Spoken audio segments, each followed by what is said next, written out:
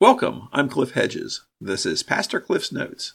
This is a podcast where we're studying the Bible. We're working our way through the book of Hebrews. Today is episode 871. Looking at Hebrews chapter 4, verses 11 through 13. Let's read the passage. Let us then make every effort to enter that rest, so that no one will fall into the same pattern of disobedience.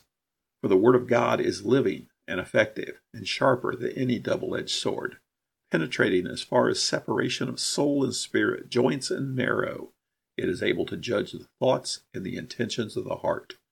No creature is hidden from him, but all things are naked and exposed to the eyes of him to whom we must give an account. This is the book of Hebrews. It's a letter or a written sermon to Jewish Christians. They're starting to experience persecution as Christians in the Roman Empire. But the Jews are being tolerated by the Roman Empire. So there's a temptation to fall out of Christianity, fall back into Judaism. And the writer is challenging that temptation, saying that would be jumping from truth to falsehood. That would be jumping from what is perfect to that which is imperfect. He talked about Christ being superior to angels. Throughout the Old Testament, angels brought messages from God, and it was a serious thing to ignore their messages. Since Christ is superior to angels, his message is superior to the angels' messages. So it would be more serious to ignore his message. Christ is superior to Moses, and rejection of Christ is more serious than rejecting Moses. In fact, they're looking to jump out of following Christ to following Moses again. And that would be forfeiting entry into God's rest. The Old Testament idea of God's rest was the promised land. The idea of God's rest still holds. It's no longer the promised land for the Jews, but living a life in a relationship with God, in eternity with God in heaven. So let's pick it up, chapter 4, verse 11.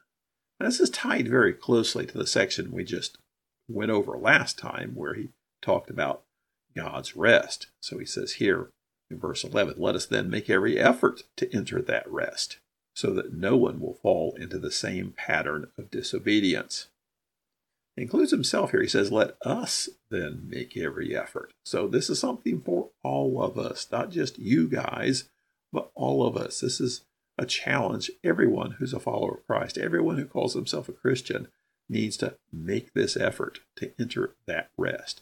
And what is that rest? Well, last time I defined it as there's kind of a here and now element to it and a down the road element to it. The here and now is no longer having to depend on your own righteousness, try and earn God's favor, but trusting in what Christ has already done. That's God's rest here and now. But then the eternal God's rest is eternity in heaven with God. And that is God's rest.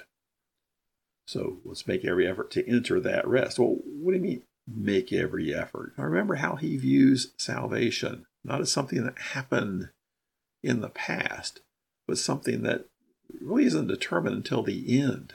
The sign of salvation is perseverance. Those who persevere to the end are those who are saved. And so the answer to this is always perseverance.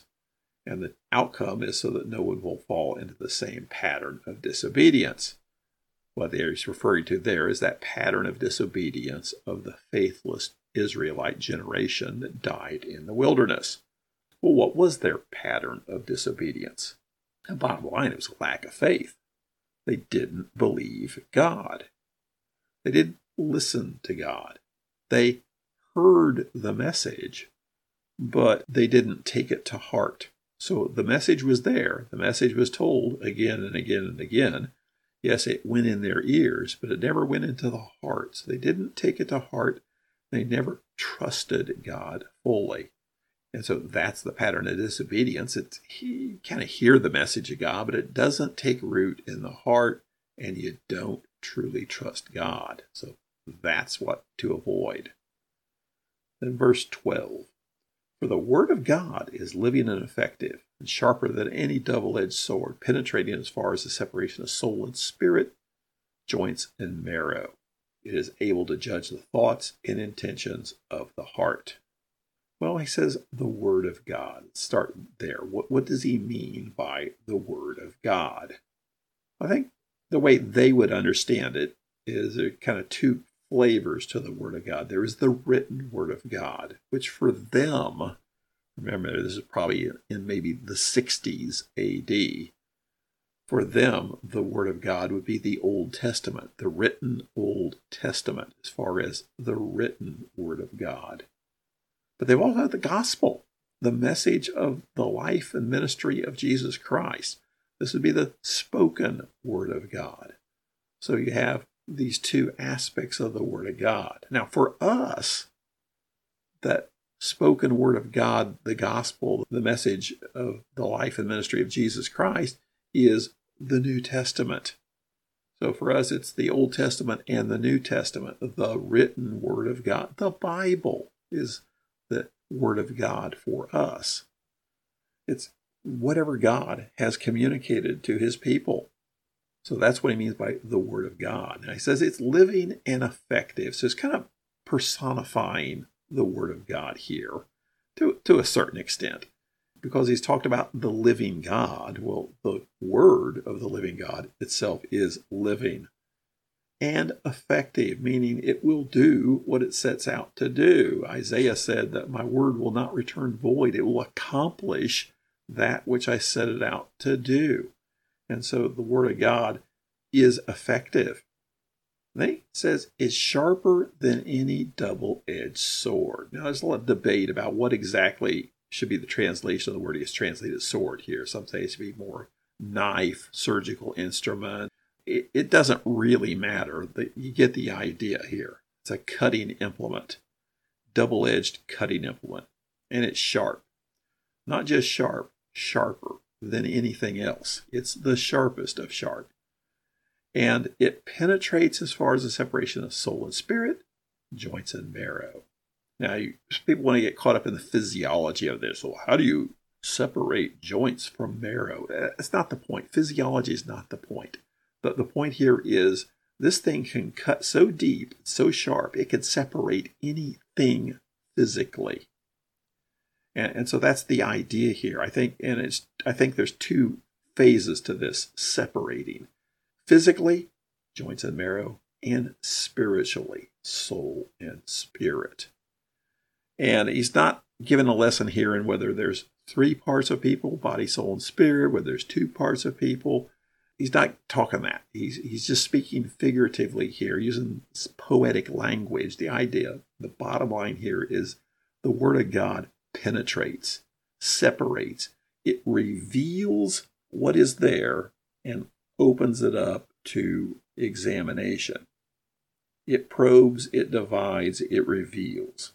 It divides and opens up the physical reality and the spiritual reality.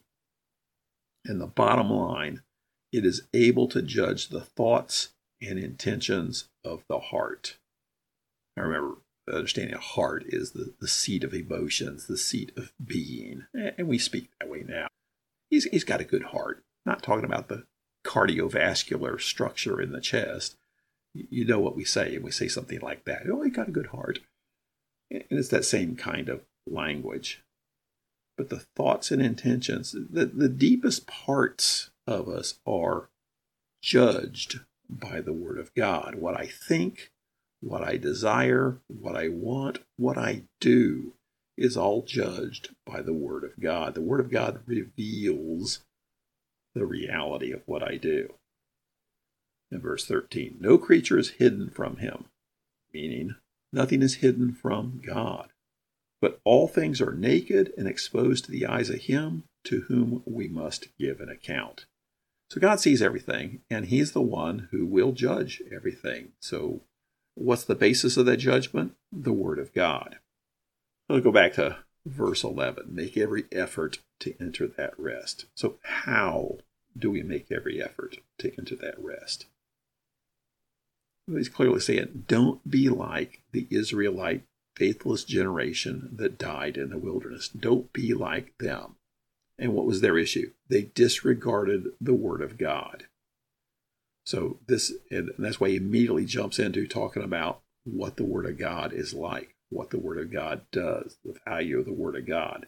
So how do we make every effort to enter that rest? We pay attention to God's Word. And for us, that's the Bible, the New Testament and the Old Testament.